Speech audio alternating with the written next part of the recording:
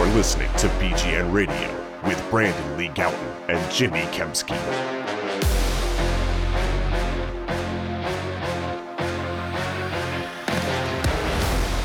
Yo, what's going on, everybody? It's BGN Radio, episode number 100, and it's the episode where we discuss the Philadelphia Eagles winning the NFC East, going 4-0 down the stretch. It's the Giants, Washington team, Cowboys, Giants again, making the playoffs at 9-7 after all hope looked lost after they were 5-7, coming off a gross loss to the Miami Dolphins. I am Jimmy Kempski from PhillyVoice.com. With me, as always, is Brandon Lee Gowton of BleedingGreenNation.com. Brandon, how are you, my friend? Jimmy, Happy New Year. Thank Listeners, you. Likewise. Happy New Year. Yes. Thank you. I feel like the Eagles won because we put out the call to people to review the podcast, and they said, if you didn't review the podcast, then the Eagles can't win. So I think it's a clear formula here. If you want to see the Eagles win in the playoffs, and maybe you can go on a Super Bowl run, you have to rate, review, and subscribe to the podcast. There's a direct correlation, I think. Yeah, and if you don't, you're a jerk. Yep. It's just that simple. So the Eagles clinched the NFC East, and because the Seahawks lost to the 49ers. That game sounded crazy, by the way. I didn't see it. I was driving home from MetLife Stadium, and I was listening to it on the radio. But that game sounded bonkers. Yeah, it was. So did you didn't see the final play? I did see the final play. Yeah, I went back and watched it because they were going crazy about it on the radio. I was listening to the on Sirius. I was listening to the Niners call. It's crazy how homerific. I mean, the Eagles are too. Obviously, Merrill's openly rooting for the team, but it's crazy how each of the hometown radio guys are so just clearly rooting for the home team, and they were like really mad that was even getting reviewed. The play that was close to the goal line, and then every time they saw a different view of it, they're like, She's short. It's not even close. What are they doing? But that whole drive seemed crazy, and they were like making fun of them when they took the delay game call. They're like, "Man, what are they doing?" That was terrible. It's Pete Carroll around the goal line. Just those two things don't mix. It's his weak point. But yeah, Seahawks lose, so they now have to travel to Philadelphia. It's not on a short week. They have to come to Philly. A lot was made last time of them having to play a 1:00 game. Traveling West Coast to East Coast. They don't have to do that this time. Of course, the game's at 4:40, is it? Yes. Sometimes it's an oddball time. But, yep, Eagles are in the playoffs once again, and they're playing a familiar foe in the Seattle Seahawks. Seahawks have owned them since Russell Wilson. 3-0 against this specific regime with Doug and Carson. But, yes, the Eagles take care of the Giants. I think most notably, just the crazy number of players that went out in that game. They still got it done. And relatively comfortably, too. No Lane Johnson. No Brandon Brooks. He leaves the game early. Shoulder injury and is now out for the season. No Ertz. Greg Ward got banged up early on. He came back in. But that was insane. It was at one point they're down to Robert Davis, Deontay Burnett. They lose Miles Sanders in the game. And an unhealthy J.J. Arthur-Whiteside. And Miles Sanders gets banged up, and he was looking pretty awesome before he got hurt, by the way. He looked like he was I thought he was going to have a monster game. Yeah. He was looking awesome. He's going to be Rookie of the Year. He could have at least gone for 100. He had over 50. Jordan Howard played one snap. Jordan Howard clearly was not fully ready. Yeah, they weren't going to play him. And after Sanders went out, you have a 5'6" running back playing every snap. So that goes to show you that Jordan Howard just clearly was not ready to go. And then defensively, you enter the game without Jalen Mills, who was questionable on the injury report. It seemed like there was a chance he might play, and then obviously he didn't at all. The Eagles they started Rasul Douglas on the outside. They started Avonte Maddox on the outside, and then they have Cravon in the slot, and Maddox gets hurt. That forces Sidney Jones back into the lineup. Yeah. And what else? Just the other guys that, just are already gone for the year on IR. Camus, Malik Jackson, Joe Osman, of course. Yeah, for sure. But just offensively, they're without running back 1, RB2, RB3, RB4. They're without wide receiver 1, wide receiver 2, wide receiver 3, tight end 1, right guard, right tackle. How many of them do you think have made at least one Pro Bowl? Is it 5? It's more. 7? It's 7. Jeez. I mean, not Pro Bowl's terrible way to measure, how good a player is, and certainly it's not indicative of the player they are now if they made a Pro Bowl a long time ago. But Jordan Howard, Darren Sproles, Deshaun Jackson, Alshon Jeffrey, Zach Ertz, Lane Johnson, and Brandon Brooks have all made a Pro Bowl. They were all out of that game at the end of that game. And they're still winning crazy. games. And you know why? Why? Carson Wentz and Doug Peterson. Oh, wow. Turns out those guys are kind of good. Not bad. Yeah, they're not bad. Jimmy, I think that's the biggest thing from this season. Like the biggest takeaway overall from this entire season, no matter what happens moving forward. There was doubt, I think, and rightfully so, after the Eagles lost at the Miami game, that like, is Carson Wentz, is this really the right core here? Mm-hmm. I'm not saying it was like, you definitely have to fire those guys. Those guys should be gone. Like that was never my argument. I think anyone's. I think the case was that they need to make a lot of changes under those guys and then see how things go from there. But there was question. To me, and I said on the post-game podcast with Michael Kiss, like, there's no question. Like, they eliminated all doubt. Like, that those are the guys. Yeah. They're the right guys. They're the cornerstones of this franchise. And, like, Doug especially, like, it happened, it's like 3 years in a row now where, like, the new norm for this team is that no matter how bad it gets, like, they're going to find a way to fight back. Like, they're not going to give up. They're not going to fold. And I guess that's really like instructive moving forward if things continue to get bad. And it's frustrating that I feel like the team gets there. Like, you know what I mean? Like, it's frustrating that the team has to get to this point where they're not playing great because they don't handle being the favorites well. Like they clearly just haven't done that super well. I mean, 2017 sort of, because they went on a tear that year, but going into this season they weren't really expected to be great. But like anytime, in 2018 or 2019 where there's like Super Bowl expectations, the team didn't get off to a good start and they only started to come back when people didn't believe in them. So it'd be nice moving forward if they could kind of be a little bit better when they actually are favored and are expected to win in these situations. But the fact that they've been able to come this far says a lot about Doug and a lot about Carson Wentz, and then not only like feeling good about those guys in the long term, but feeling good about this team going into the playoffs. I feel like, because if you have the quarterback and you have the coach, like, you have a chance. Certainly a resilient group, as you mentioned. So we do have some new injuries. Brandon Brooks, as we already mentioned. Deshaun Hall. That sucks, man. Pour one out. Come on. Pat Shurmur calling timeouts at the end of that game. What a dick. Just probably trying to prolong his head coaching career, calling timeouts. Poor Deshaun Hall tears his ACL. He's not going to make the team next year. Like, he's got to rehab. He's got to rehab that off season. He's got no chance to make the team. Let's say, well, I guess they'll put him on PUP. I was going to say maybe they can put him on PUP, and then he'll be on PUP until what, week 8? Week 7. Yeah, sorry, right. Yeah, 6 weeks. But also pretty bad for Brandon Brooks too, considering. He goes through the entire offseason last year. He's got to rehab again, the whole thing. Crazy. Yeah, that seems pretty frustrating for him. And the play it happened on was such garbage, too. Like, how does that even happen? And, like, why were the Giants were they, like, trying to hurt him? I don't know. Because they were, like, going all out to block this extra point. It was, like, so bizarre. Like, who gets hurt on an extra point protection? When his helmet flew off? I thought it was going to be like concussion related or like poked in the eye or something like that. I'm going to say that's the only play this year where a player has gotten hurt on extra point, or at least like 1 of 5 maybe. Eagles signed some guys. They brought back old friend Shelton Gibson. Yeah. Woo!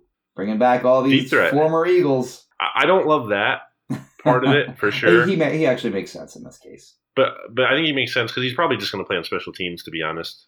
Especially with you losing Hall, that kind of hurts special teams because he was playing on there. Gibson has, speed in theory. Like, the coaching staff clearly doesn't trust him, and I'm not expecting him to even play, to be honest, because, again, the coaching staff has shown time and time again that they're not even going to trust him to put him out there on the field. I mean, for as bad as, like, the receiver situation has been this year, and it has been worse than last year, it was pretty bad last year, and he still couldn't get on the field. He had the one reception for, 48 yards against the Vikings? He's three career catches. He was great in the preseason last year, 2018. Like, he showed that he can legitimately, like, get open down the field, which is more than you can say for literally, like, any of these players on the Eagles roster other than maybe, like, Miles Sanders. Well, a point was also made by a friend of the pod, Denise, who's the tiebreaker guru. Yeah, he made the point that Craig James is a gunner. That's true. And he went down during the game against the Giants. So good point. Craig James has been good, by the way. He's tied with Duke Riley in special teams tackles for the lead on the team. Okay. Yeah. And you know who actually looked pretty good on special teams on Sunday? Old Sidney Jones. Oh yeah, that's right. He had you down the punt. And he had a couple tackles too. He's really kind of helped his brand during the last half of the season. And they also they also sign Elijah Holyfield, Georgia running back, who went undrafted. I actually thought so I profiled him during the season. I thought he was, he'd be like a solid day 3 pick. And that was before he ran his 40 at the combine. Mm-hmm. Locker room access is happening right around now as we are recording this, a little bit after 2:30 right now on Wednesday. I left early, but the whole reason I wanted to get into the locker room and interview players today was to ask him if he was hurt or something or whatever that made him run a 4.78 40. So he runs the 4.78 40 and does not get drafted. Signs with the Carolina Panthers. The Eagles pick him up. He's on their active roster now. So that is a pickup that I actually like quite a bit. I don't think you watch him run at Georgia, and there's no way. I mean, he's not fast. He's not like a blazer, but there's no way you could watch him running and go, okay, he's about the same speed as Derek Barnett. Solak had Holyfield as his running back number 2. Really? At one point. Before the testing, like wow. just on tape alone, okay. He thought on tape alone before like he knew the testing or anything. He just thought he was like he loved him. Wow. Okay. But then again, Ben might not know anything. So sorry, Ben. No, I'm just kidding. No, of course he does. But I liked him too. How do you think he fits in? I don't know. I mean, he's like a hard runner. The thing that stood out to me really on him was he takes these little short, choppy steps. And he's good with his vision. And when a hole opens up, he's able to hit it, and then he kind of looks to dish it out when at the end of his runs. So the one thing that kind of goes against him as a prospect was, I'm going to say he had like 7 career catches. It was 7 over the course of his college career. He played with a lot of running back talent at Georgia, and he still had 1,000 yards in his final season there. So he is a legit player. I mean, obviously he's active, so it'll be interesting to see if he's active on game day, if he's not one of the inactives, which he probably will be, I would think, right? I guess. It seems like he's Jordan Howard insurance, especially, given that Howard only played 1 snap last week. I don't think adding him means that's terrible news for Miles Sanders. That's not my read on it, at least. I don't think it's like, all right, well, Sanders can't play, so now we signed Holyfield and everything's great. I don't think that's the case. I think it's a little interesting they signed him over promoting D'Angelo Henderson from the practice squad. Yeah. Who's already around. But I think it's a good pickup. I think it's like a hedge on Howard, both short term and long term. Because Howard's going to be a free agent after this year, and you could conceivably see Holyfield kind of fill that role if Howard does leave. I wonder if he had multiple offers. Well, the Panthers didn't offer him. Because the Panthers could have just signed him to a future contract, and they didn't. Anyway, speaking of front 15 minutes later on Holyfield. Speaking of front office moves, how much credit does Howie Roseman get for this 4-game winning streak with all these practice squad guys on offense and all these next guy up guys on defense? Sort of powering the team through to the NFC East Championship. How much you put on Howie? I don't think it's so simple, for sure. I don't think you just look at, if your take here is that, well, look at Boston Scott. He's doing great. Howie knew to sign him and have him on the team. Howie did it again. What are you talking about? Boston Scott could have been lost because the Eagles re-signed Darren Sproles in the offseason, and Scott was on the practice squad. Yeah, anyone could have poached him at any time. They could have poached him during final cuts. They could have claimed him on waivers. They could have signed him off the practice squad until I think October, mid-October is about when he came up. So yeah, and same thing with Greg Ward, who they cut, earlier in the season. It wasn't even just the one time they brought him up. This was his second time up now that he's stuck around. So you look at those things, and then you look at just a lot of different things in general, like the Alshon Jeffrey contract being guaranteed for next year inexplicably, and the Jannard Avery trade. Oh, he played at least 10 snaps on Sunday, Brandon. He did, and he had his first. He logged his first statistic in the past 7 games. So big win there. So yeah, you look at those moves, and I don't want to say Howie has done a terrible job, and most critically, he's hit on the head coach and the quarterback. Now, the caveat there is they wanted to hire Ben McAdoo. So even right. We're looking at how they kind of stumbled into Greg Ward and Boston Scott in some ways, or they also kind of stumbled into Doug in some ways. But I mean, they ultimately did identify him still. Yeah. They could have went for McAdoo and then missed him and then hired Tom Coughlin, or something even worse. They could have done worse.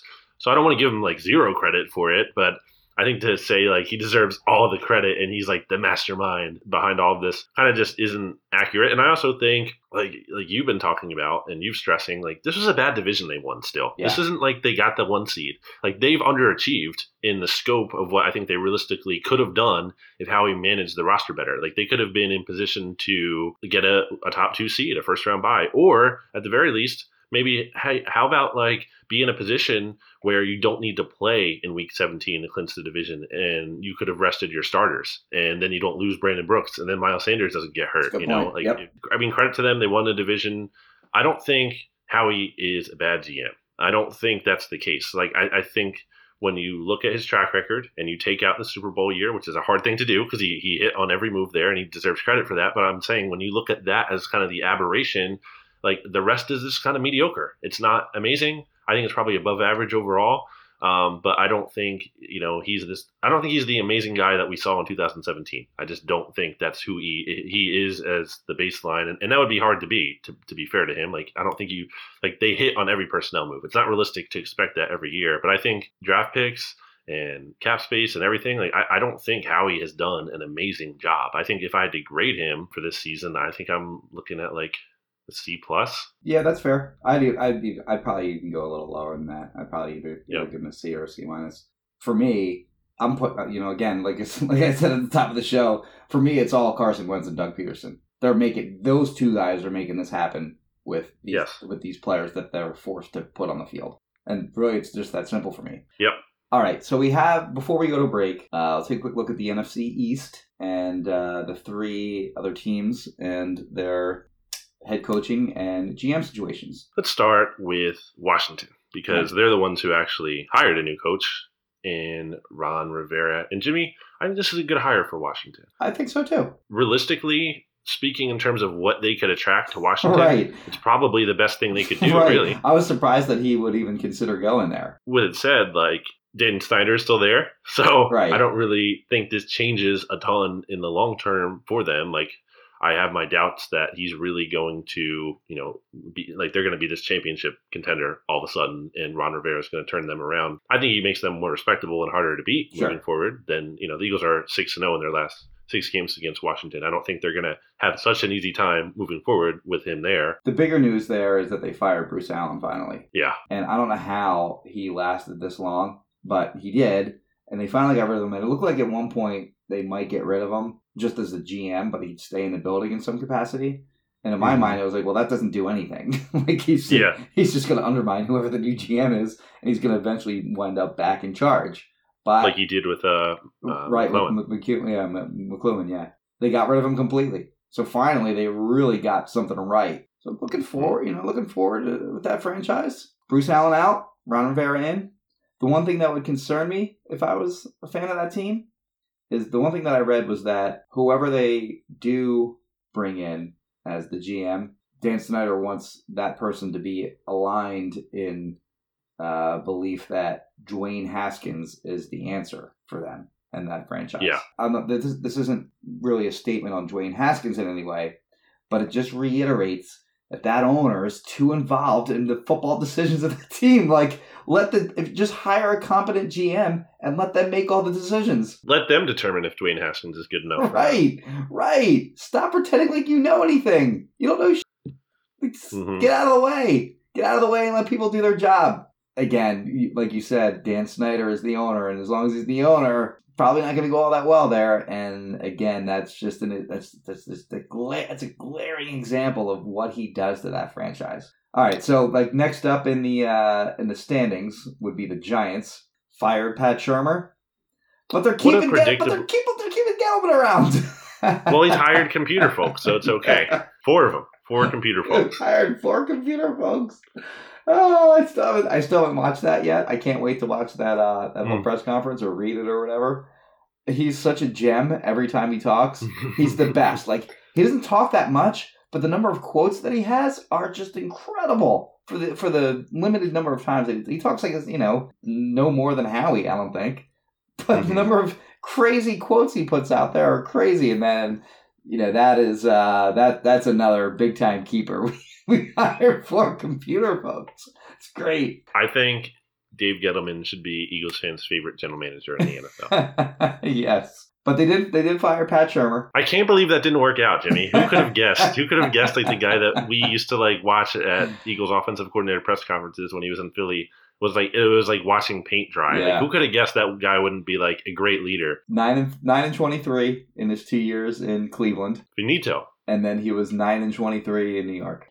He's 9-23. Sounds about right. He should get that tattooed on his arm. But on the other hand, he is the all-time winningest coach in terms of winning percentage. He's got a share of that, anyway, in Eagles history.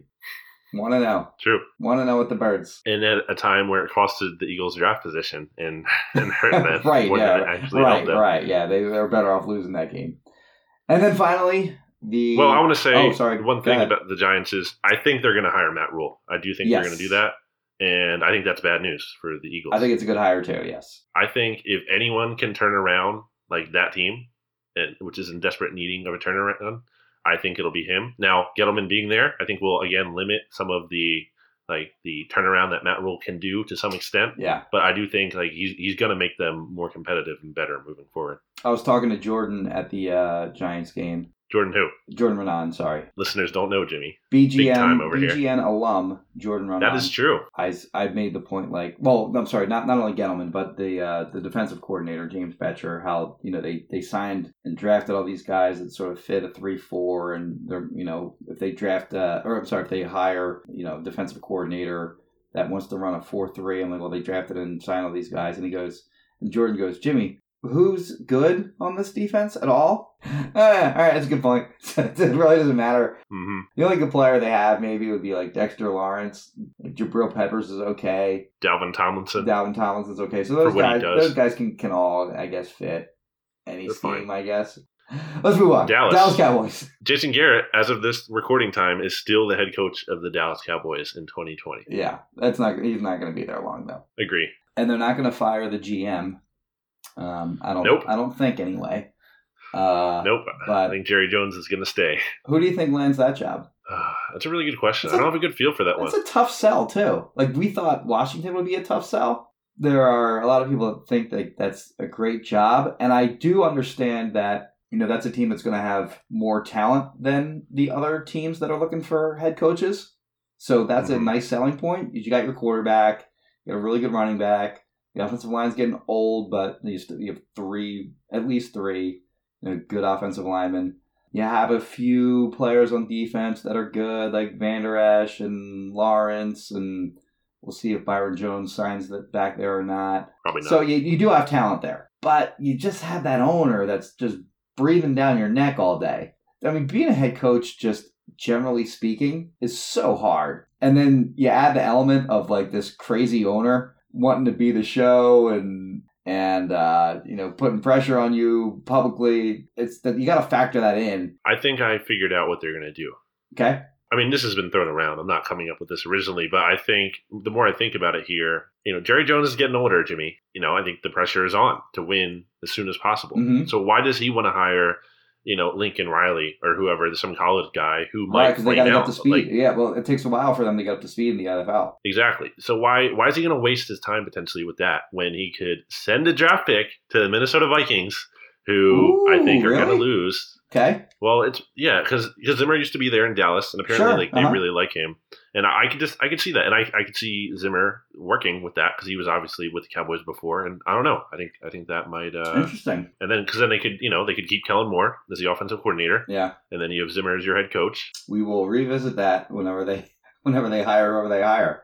That is interesting, and it would also explain why they're not doing it. Why they're seemingly not doing anything right now. Exactly. Yeah.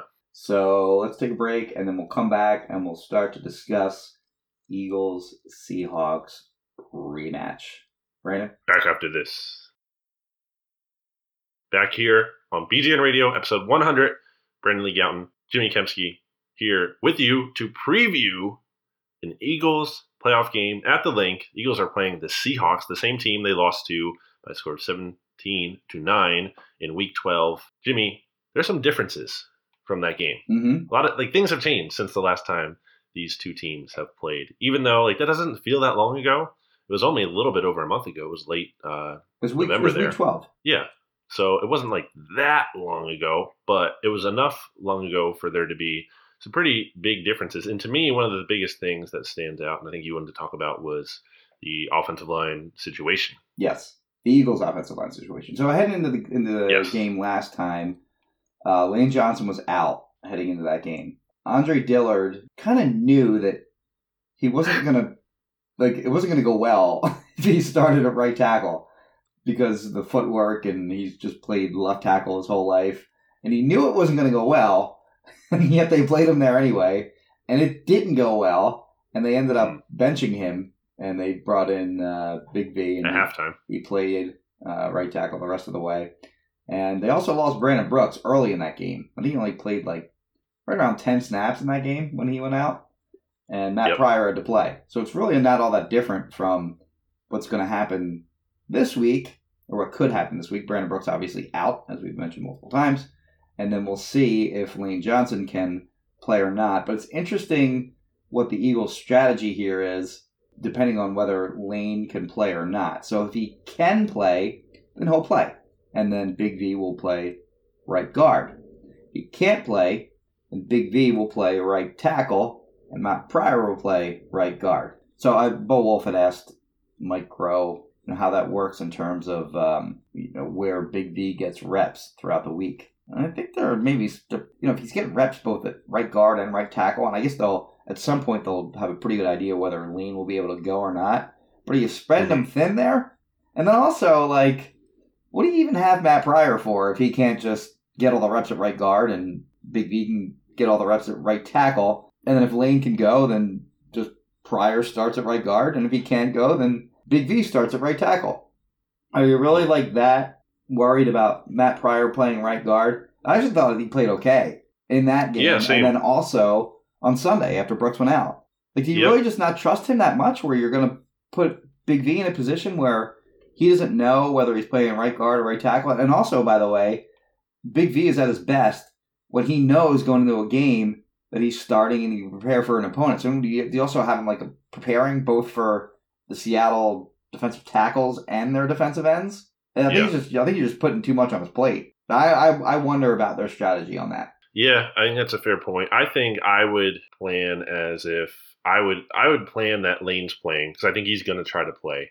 I would put Big V at right guard in practice this week and prepare him to play for that spot, because I think that's what's going to happen. Right. It's a different story if they know he's going to play or if they feel really good about him playing. If that's the case, then all right, fine. Then if you really think Big V is notably better than Pryor at right guard, then all right, fine. Mm-hmm. But if you're unsure if Lane's going to play, I really don't like what they're doing there.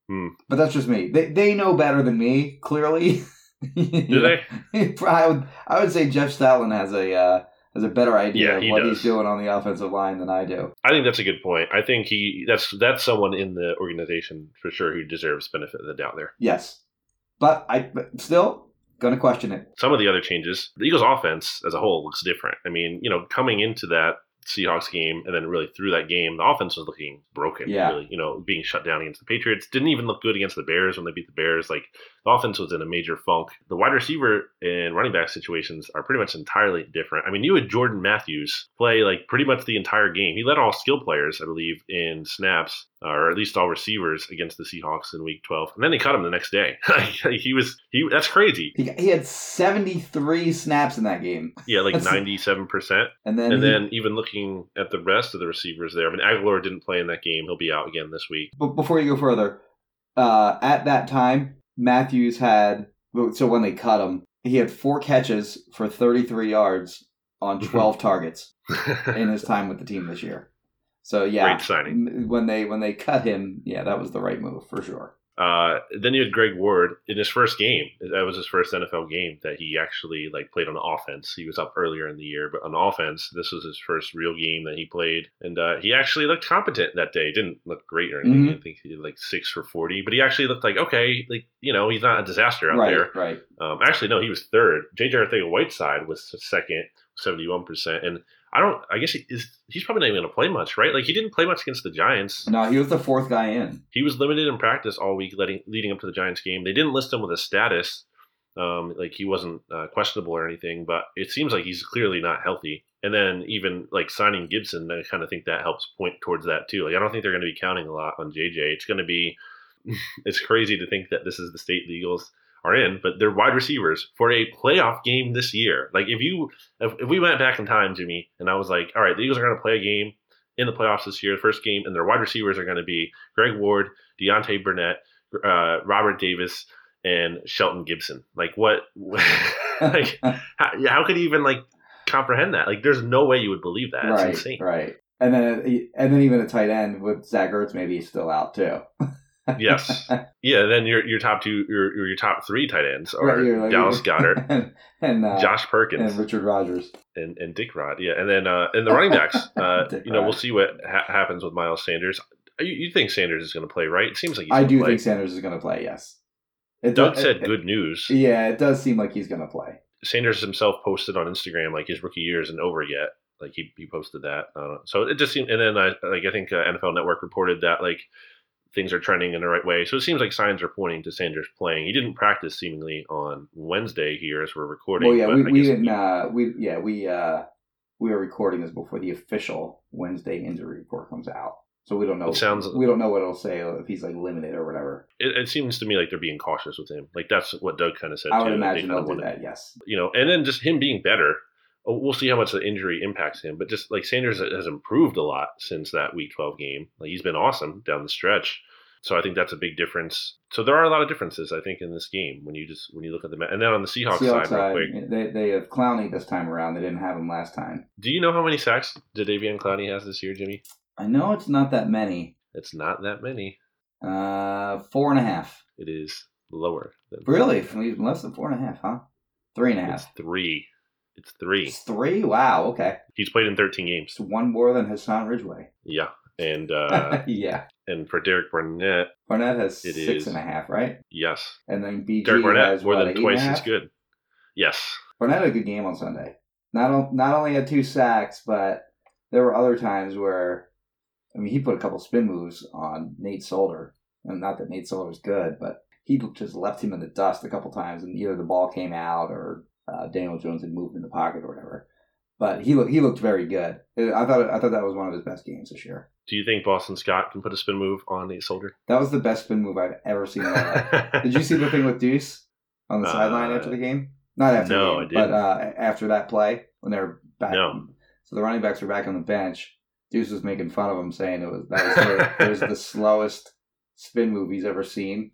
And he was like, in the middle of the spin move, he said, like, in the middle of the spin move, they could have gone to a commercial break and come back, and he was still spinning. I didn't think the spin was that slow, really. I thought the funny thing about the spin was that there was nobody even near him. Like it was like he hit the B button by accident. Like if you're playing Madden. If you ever played flag football, I swear, like just spin. It's so hard to. Yeah, it's hard to grab the flag. It's like it seems so like basic, mm-hmm. and it's harder than I think you would think it would be. I guess is when you're trying to get someone who's spinning. Have you played flag football? Oh yeah, of course.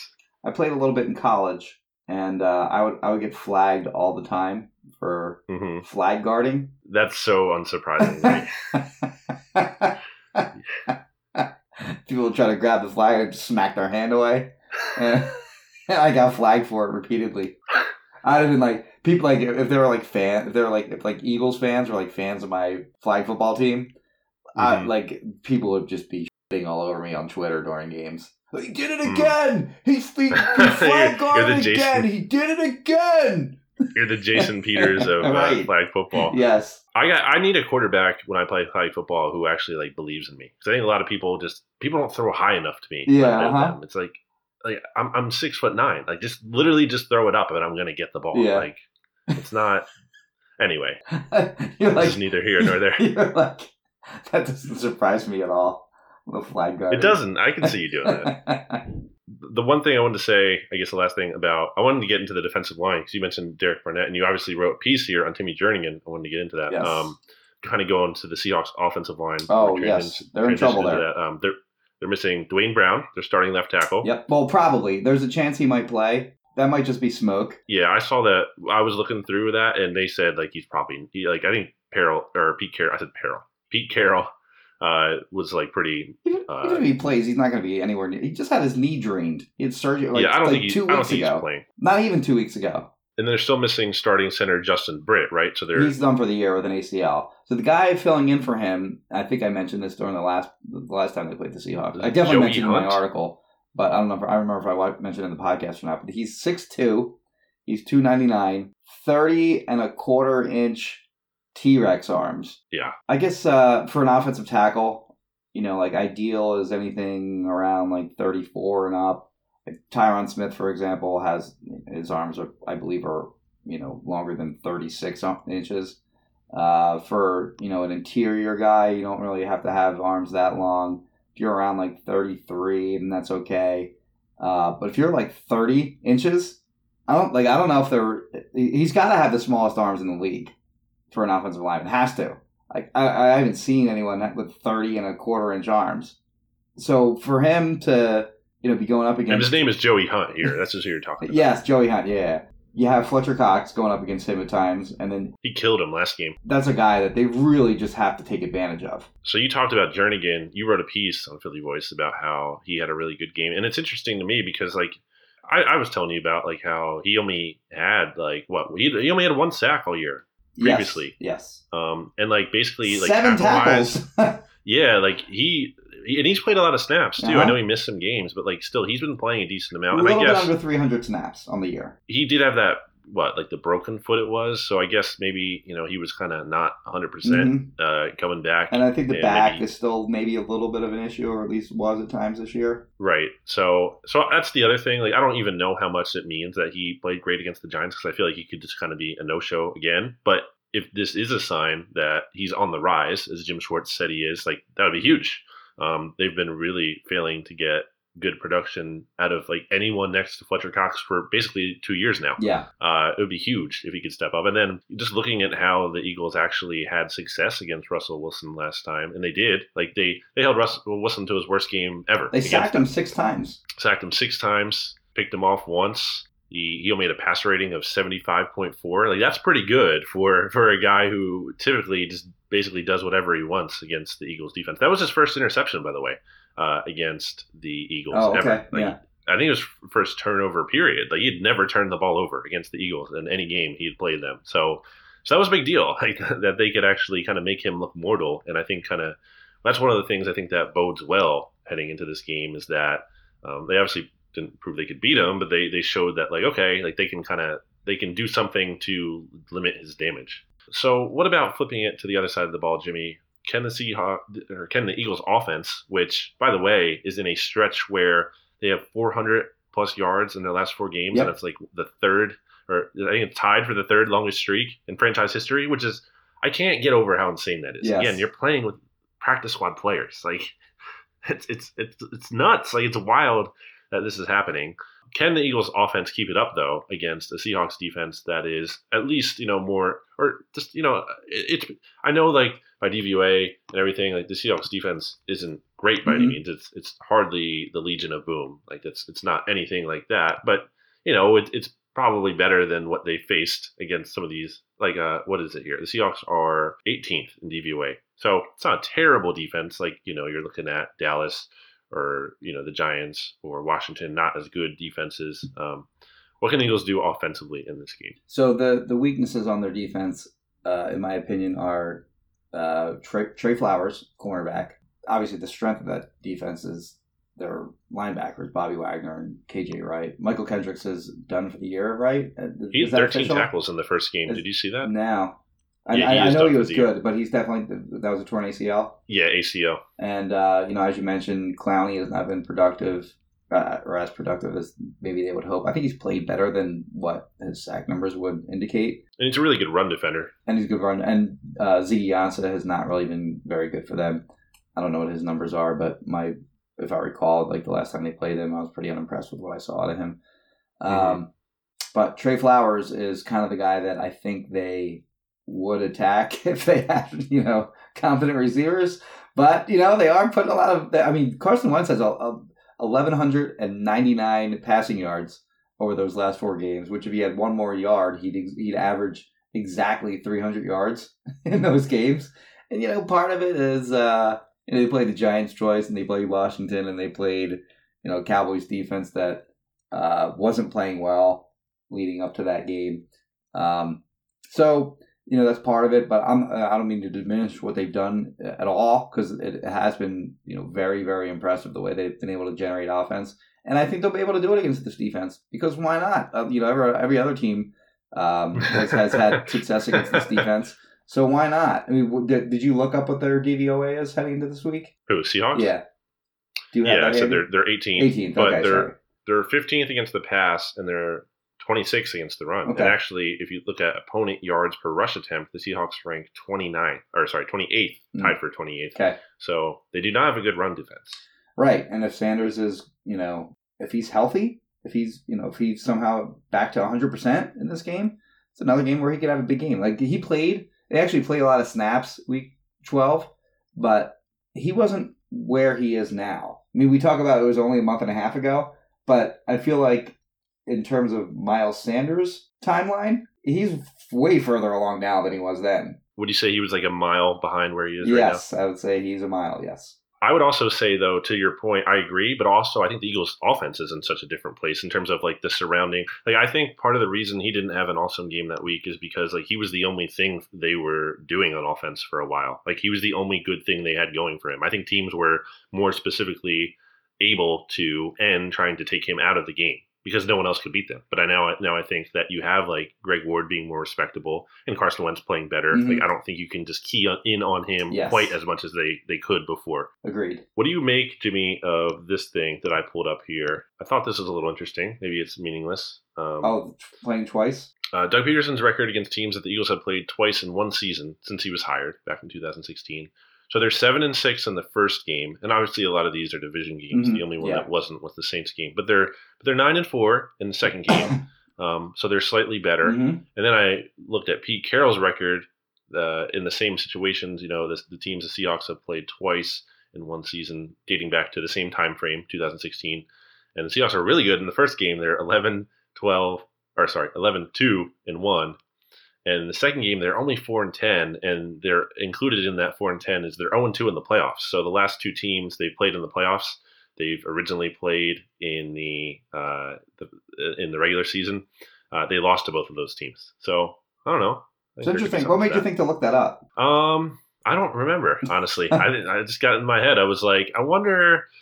I honestly don't remember. Something did, but I can't remember what. What do you make of the playoff neophyte angle? Yeah. Of all the active quarterbacks in the NFL, mm-hmm. their first playoff start, they have a combined record of 10-22. Mm-hmm. And some of those wins are, it was, a neophyte playoff quarterback playing another neophyte playoff quarterback. Like, for example, Russell Wilson, he won his first playoff start ever, which was against RG3, which same thing. So they were actually even beneficiaries. Like some of the guys that won were beneficiaries of another, first time starting playoff quarterback. Do you think that applies to Mr. Carson Wentz being in his fourth year and sort of knowing what we know about him and his mentality and sort of the run that they're on of late? Or do you think that applies to him, or do you think that he's above it? I was thinking about that. So my one thought like against it is that I think a lot of those numbers are probably coming from like younger quarterbacks in terms of like first year, second year guys. Maybe making the playoffs for like the first time in their franchise in a while. Like they got drafted and like the team got a little bit better and then they make the playoffs, but the team isn't really like on par with a lot of the other teams that are also making the playoffs. Yeah, because I would think that the rest of the team that Carson Wentz is playing with has more playoff experience than those other teams, with that quarterback, like kind of speaking to what you're saying there. So I think that's a factor to consider.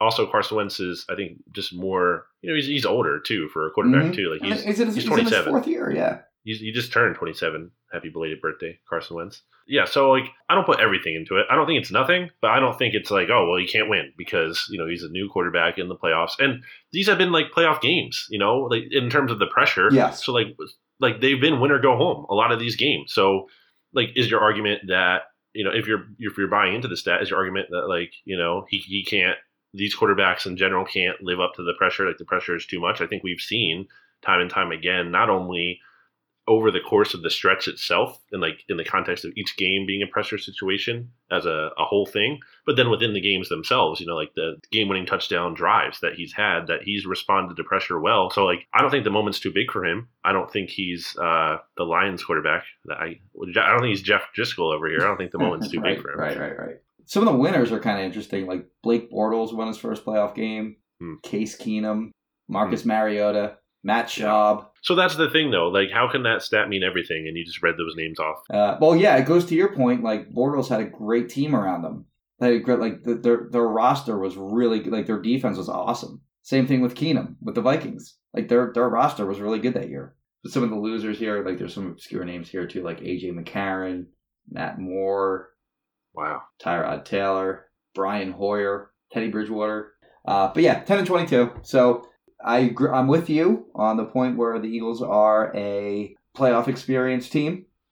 And I believe Wentz has a good head on his shoulders. He's not going to be, the moment isn't going to be too big for him. He's not going to, he's not going to like choke under pressure, I don't think. But 10-22. Yeah, it's not nothing. It's it's not like a nothing point. Yeah. I just don't think it means everything. Right. I don't think it's like it's prohibitive in any way. I think that making the playoffs is huge, though, just so we can get win or lose. So you just he can get that one playoff game under his belt. I agree with that. You got anything else for Eagles-Seahawks, or should we take a break and then come back with our picks? The last thing I'll say is I think when you're looking at some of the things that could be different this time, I mean, the Eagles probably aren't going to turn the ball over 5 times in this game. Right. Yeah, that's one thing that we failed to mention at this point. Yeah, they did turn it over 5 times. On the flip side, you could point to those plays you pointed to on Twitter where the Seahawks missed a bunch of opportunities. Yes. Like DK Metcalf drops a touchdown. Russell Wilson basically can run into the end zone. Inexplicably throws that ball way over his head. Yeah, so the Seahawks left points on the field in that game, but I think that kind of evens out, I guess is what I would say, with the Eagles like fumbling, and turning the ball over so much. Like that seemed out of character. Like I don't think the Seahawks deserve credit for all of those mistakes. Yes. Like some of those were the Eagles just being like they're just shooting themselves in the foot and probably won't be that bad. Unforced errors, yes. Yeah. So we can take a break here. Back after this. Back here on BGN Radio, episode 100, our final segment of this Eagles versus Seahawks preview show, wild card. Before we get to that game, Jimmy, we are going to look at some points against the spread picks presented to us by DraftKings Sportsbook. Start with the Buffalo Bills at the Houston Texans. The Texans are 2.5-point favorites. Who you got? I would love to see the Bills win this game, just so they end their playoff win drought. I'm sorry, it's the Bengals, then the Lions, then the Bills. Bengals haven't won a playoff game in 29 years. Jeez. 29 years. It's crazy. Lions haven't won a playoff game in 28 years, and the Bills haven't won a playoff game in 24 years. I would like to see the Bills break. I kind of enjoyed going there this year, by the way. The vibe of that area was pretty cool. I mean, granted, it was still October, so it wasn't, I think it was October. It wasn't like bitter cold like it is there Yeah, now. It was like late October. So, maybe my opinion's different if I went there in December. But I kind of, the people there were cool. Just, a nice vibe to it. So I hope they win. I like their fans. But I think that Deshaun Watson at home is just too good. I'm going to ring the bell, Jimmy. Drop a sound effect in there, Michael Kiss, please. Thank you. I think this Texans team is a fraudulent team. And I believe that dating back to last year when they were like barely winning these games. And they were winning on like missed field goals and everything was close. And they're like, I think they're that same team. Now, the Deshaun Watson factor that's like the only thing that makes me hesitant because he can kind of like help them overcome their fraudulence. He is not fraudulent, to be clear. Yes. But I think the rest of the team like really is, especially we mentioned Bill O'Brien earlier. I mean, they're 15th in point differential. They're 19th in DVOA. Like this is not a good team. Mm-hmm. Their ceiling is one playoff win. Like that's the ceiling for this Texans team. Played in a pretty bad division too. They played in a bad division. I know the Bills have the easiest strength of schedule in the league, so they're not like a juggernaut, but I don't know. They have like some moxie. I like them. They went down to Dallas. They beat the Cowboys in Texas. So why can't they beat the Texans, who I think are probably worse than the Cowboys? I will take the Bills with 2.5 points. Where would you rank the Bills-Cowboys game in terms of, even if you're including Eagles games in that too, in terms of just from like an Eagles fan perspective, where would you rank that game this year? I don't think it's number one, but I guess it's like Eagles-Cowboys would of course be one if you're an Eagles fan, right? Yeah. And then Eagles, I think Washington would be number 2. Washington? Which one? Week 1? Or no, the more recent week one? 15. Okay. I would say, I guess maybe number 3. Because that was a meltdown. Yeah, and on a national stage, Thanksgiving. Yes. On Thanksgiving. Yeah. I was we talked about this around Thanksgiving, but I was in Florida. I was at my girlfriend's sister's house, and I'm pretty sure she wanted to leave. And normally, I would be all about getting out of that kind of situation. Let me get out of there and back to the hotel. But I wasn't leaving until that Cowboys game was over. So I was like, no, we can't go yet. All right, moving on. So, Titans. So do you have okay, so I guess the Titans are favored. I'm gonna have the Texans winning and covering. It's only 2.5. But you have the Bills winning outright, correct? I do. Okay. I do. Titans, Patriots. Patriots 5-point home favorites after losing to the Miami Dolphins with a first-round bye. At home, they were 16.5-point favorites in that game. They lost at home when they were playing for a bye. All they had to do was to beat the Dolphins, and they would get a first-round bye. And now, instead, they're playing on Wild Card Weekend. Did you see the call by Kevin Harlan? I did. He's a stud, dude. That was awesome. He's also the guy that he did the call of the. I don't remember if the guy was naked or not. I don't think so. I think he was just running around the field. There's a fan on the field. And he was doing the play-by-play of the fan on the field, which was awesome. That was a radio call. But the call that he made, I guess he had the Chiefs game. The Chiefs had just scored? Yeah, they were kicking an extra point. Yeah, they put that game totally out of reach. So, that game didn't really matter anymore in terms of the call. But he was watching the Patriots-Dolphins game when Fitzmagic had the game-winning touchdown throw. And because he has that radio background, he called it like a radio game. Because he's calling it for the Chiefs. Who did they play? Chiefs. Chargers telecast. But he was calling it like it was a radio call, and it was awesome. He broke character from a TV call to a radio call, and he just he's so good, it's crazy. He's so far better than any of the other NFL. Play-by-play guys, it's not even close. His calls for Super Bowl 52, I think, are the best. Oh, for the Eagles, if you want to go back, they're awesome. Go back and listen to him. Do you remember they were playing him in the stadium after the it would be I guess during maybe commercial break? Do you remember that? I do vaguely remember that. Yes. So I remember hearing them, and I was like, these are better than. Well, I guess I wasn't getting the TV, but I'm like, these are awesome. I thought these were they were just great. Moving on. Well, hold the game. Hold on. The one part that I loved about that was I don't know who his color guy is in the booth, but he goes he's like, what game are you calling here? And he goes, I'm calling both games. He's a great voice. I love his voice. Who you got? Who do you got in this one, Jimmy? All right, I'll go. So I have the Titans winning this game. I think that's become a popular pick. So I don't think I didn't know that. That's a lot of the. Spoiler alert, a lot of the BGN staff on the picks this week are taking the Titans to win. So I think people, I feel like that's always when the Patriots are their most dangerous. When everyone's going to count them out. They lost to the Dolphins. And now I do like the points, especially -5. I love the points, yes. Yeah, I think the Titans can make this a game. Tannehill is playing really well. He's playing really, really well. Yes. And they've only lost 2 games since he's become the starter. He's another playoff neophyte quarterback, though. He is, but I think Vrabel's good, and again, he's not a young guy though. Tannehill's been around; he has experience in the league. So, I still think the Patriots' offense is that great enough to cover a -5 here. I like the Patriots to win. I think it's kind of outsmarting ourselves here if we're gonna think that the Titans are really gonna march into New England. For as much as the Patriots might have struggled this year, it's still tough as heck to win up in that stadium unless you're the Dolphins, I guess. So I will take Patriots to win, but I will take the Titans to cover. Titans they started this year 4-5 Mm-hmm. down the stretch. Oh, okay. I guess they had 2 losses at the end of the year here, but they were 5-2 down the stretch. They had the same record as the Eagles, 9-7. But their 2 losses were to, well, you think the Texans are frauds, so maybe that's not a good example. They lost to the Saints as well, and then they went out and they destroyed the Texans week 17. With the Texans, they played well against the Saints, though, didn't they? Yeah, I think it was close for a little while, and then the Saints kind of pulled away, and then they beat the Texans, who were not playing their starters. So, you know what? Now that I'm looking at it here, they have 2 losses to end the year and then a win over a team resting their starters. So, I don't know. I think they're okay, though. And our old friend, Teron Davenport, covering the Titans. Former BGN radio host himself. Oh, I didn't know that. Yeah, he used to be on our network. Oh, okay. Before the relaunch, yeah. Gotcha. Saints are 8-point home favorites against the Vikings, Jimmy.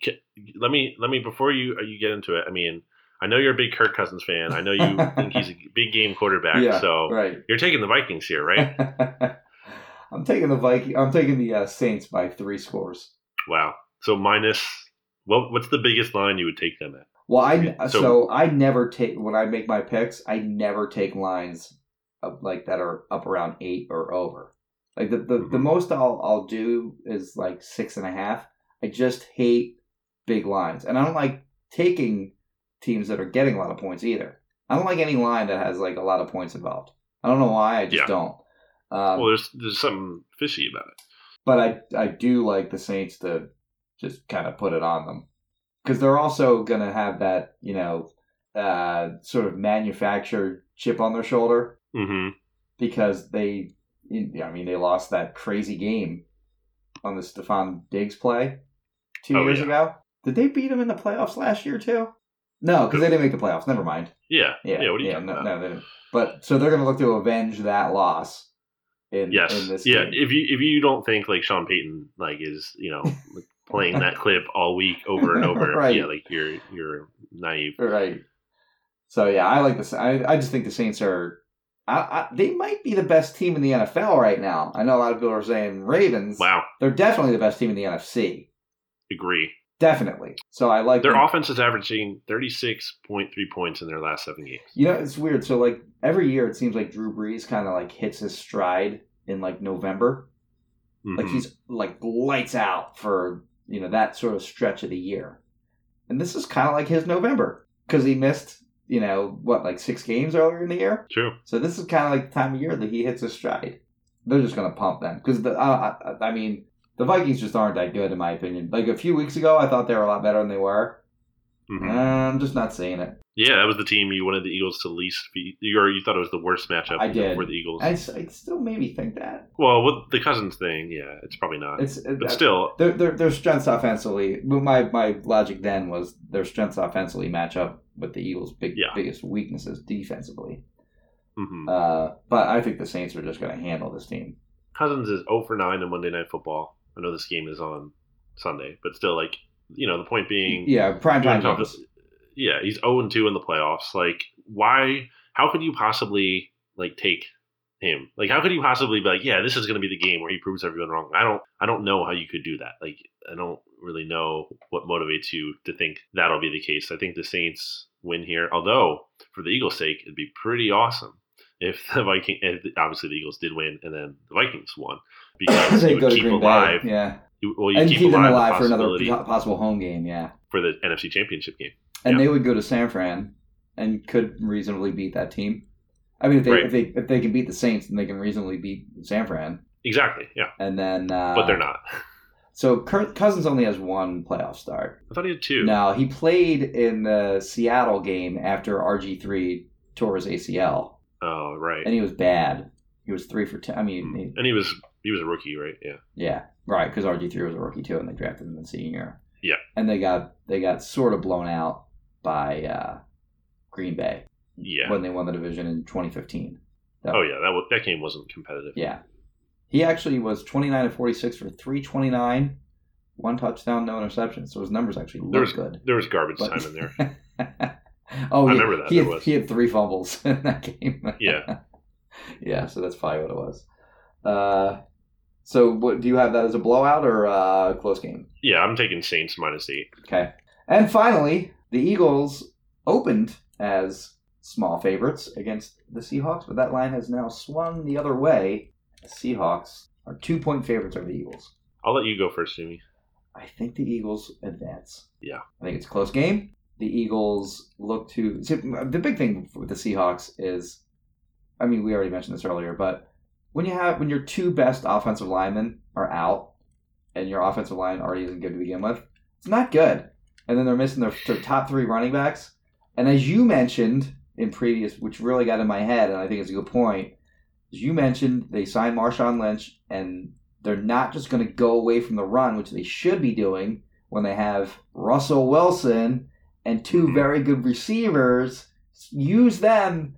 And I think the litmus test was Week 17 against the Niners, where Lynch got 12 carries, and Travis Homer, who's their number 4 running back, who actually looked okay in that game. Yeah, he's not. I don't think he looks bad. He's averaging over 6 yards per carry. He had 10 carries in that game, and Lynch had 12. Mm-hmm. So they had 22 between them, math, and they were behind that whole game. Like they trailed. They never had a lead, if I'm correct, right? I don't think they ever had a lead in that game, and the Seahawks against the Niners, and they were down pretty quick, and I think they were down like 13-0. They were down by 2 scores for, I want to say, like the majority of the game, and they kept running it. So like 22 carries isn't a lot, but it is based on how that game sort of went. So they're not going to go away from the run. Like they're going to, and the more if they like every time they run, that's a win for the Eagles. So I think they're going to be I think they're going to get out coached is what I think is going to happen, and I don't even necessarily out coached. I think they're just not going to play the way they should play, and I think the Eagles take advantage. I think they get enough stops defensively, and I think they get enough scores offensively. Just get the job done. So I'm going to go Eagles 23, Seahawks 21. Wow. So a 2-point win for the Eagles at home. That's what Jimmy has. Jimmy, what you're talking about with the whole running thing, yeah, that reminds me of the first game the Seahawks played in the playoffs last year against the Cowboys. Yes, right. You brought that up on the pod that time, yeah. I did, and to me, it basically looked like the Seahawks didn't want to win that game because every time they put the ball in Russell Wilson's hands, he did something great. Yeah. And then they would just go back to the run inexplicably, and it wouldn't work very predictably. And the Eagles defense can stop the run. They can do that. That's one thing you can kind of trust them to do. And the defense as a whole, now, when you're looking at the job Jim Schwartz has done here, they've allowed 17 points or fewer in 7 of the team's last 9 games. And the home away splits too. They're under, so all season, it's under 17 points per game at home. Like just on the season. Yeah. And then you look at Carson Wentz and Doug Peterson, what those guys are doing right now. Again, they've had this stretch of 4 games with 400 plus yards of total offense. I just think the offense is not in a perfect state by any means.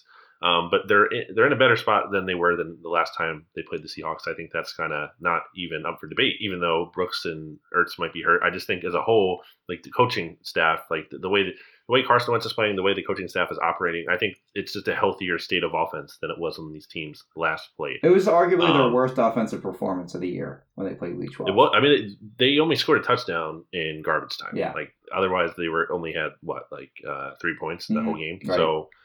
Yeah, and I just think with the turnovers, like that's going to be better this time. Did you know that Carson Wentz has 0 interceptions this year, except in that Seahawks game? I did not know that. How many did he have in that game? How many of those turnovers were picks? He had 2. Were they both just him trying to make plays at the end of the game? Well, the one... Oh, no, one of them was bad. Yeah, one was really bad. I can't remember the other one. But yeah, so I think Carson's going to be much better in this game than he was in that game. Having the offensive line configuration more solidified as opposed to putting Dillard in there and him just predictably being a disaster. Yep. I think they're going to be more prepared, even though we kind of talked earlier about the weird flux of like what's going to happen with Lane or whatnot. Even with that said, I think Statland and it'll figure it out, and I think they'll have a better plan this week. So I think a lot of things are trending in a good direction for the Eagles here. And then just the whole underdog mantra. Like that is really where this team plays at their best. Did you see, Jimmy, that the Eagles and the Vikings, where yes, I did see left that. off. They left them off the playoff Zimmer video. commented on it. Oh, I didn't see that. Yeah, no, Zimmer said, I forget what he was asked, but he said something to the effect of like, well, no, nobody thinks we're going to win because we weren't even in the video. So he was aware that happened. Well, so was this team, because that was like, I remember someone on BGN pointed out that in the comments, pointed out that Doug Peterson and Nick Foles, I think both of their books that they wrote after the Super Bowl, they pointed out that graphic that had like the Vikings and the Patriots in the Super Bowl before the NFC Championship game. Do you remember that? No, what happened? So the NFL's official Facebook page posted like a graphic, get your tickets for Super Bowl 52 or whatever, and it was a graphic of Case Keenum and Tom Brady. Oh, wow. And this was before the championship game. Yeah, it was before the championship game happened. Huh. And I think both Peterson and Foles acknowledged like they saw that, and that was used as like motivation that week going into the championship game. So I don't think it's impossible that they look at that video, the Eagles, and not even just that alone, but just, the fact that they are literally underdogs again in the odds. Like this team, they thrive in that spot. Like I think it's clear as day that they thrive when they're being counted out. They've never beaten the Seahawks before. It's going to be tough. It's not going to be easy. Russell Wilson is going to take this team down to the wire. It's definitely not going to be easy. But I do think the Eagles win, and I think they at least cover. I mean, I think this could be like a 1-point game. So I like the 2 points. I think the Eagles win this game, I'm going to say, by a score of 21-20. Okay. Any New Year's resolutions? I think the Eagles' New Year's resolution should be to win this game so they can get Deshaun Jackson back and then go on a Super Bowl run. I think that would be a good one for them. Just a little advice to give out for free. For me personally, Jimmy, I don't think I do. If Deshaun comes back, like if they get through this game, and there's like a report early in the week that he's probably going to play, fan base is going to be, as the kids say, lit AF. It's a game changer. It really is. It changes a lot. It really is. It really is. There's no more. It'll be fun to cover all week. There's no other player that could return in the playoffs that would be as big of a deal for any other team. Correct. Yeah, in terms of like realistic, right? There's no quarterback out there that's like out. Yeah, it would be a huge deal. It would be like, that's crazy. That's going to be so exciting for Eagles fans. Like if they win this game, and then it's like, because if it wasn't this way, it'd be like, oh, you're going on a short week to San Francisco. Probably, I'm guessing it's going to be against the Niners. And it that's will be really on a tough. short week if they play the Niners. They already know the schedule for the. So the teams that have buys, they already know when they're going to play next week. Oh yeah, I know. I'm just saying, I'm assuming it's going to be I'm assuming it's the 49ers who they're going to be playing. Oh, okay, gotcha. Yeah. Yeah, because I don't think the Vikings are winning. Right. So where a lot of people I think would normally just be like, oh, it's going to be really tough. They probably can't beat them. Like it's been a good season, whatever. I don't think everyone's giving up, but I think people are going to feel really, really good, and they should. If Deshaun's back, it's huge. Yes, it's huge. Yes.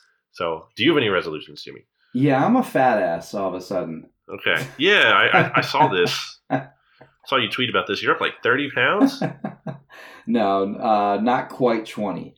So at the beginning of the year, actually not even the beginning of the season, I want to say like at the start of like training camp, I want to say I was like 198, which is good for, I'm 6'3". And now, this morning, I weighed myself. When I tweeted it, it was 216. And today, this morning, 217.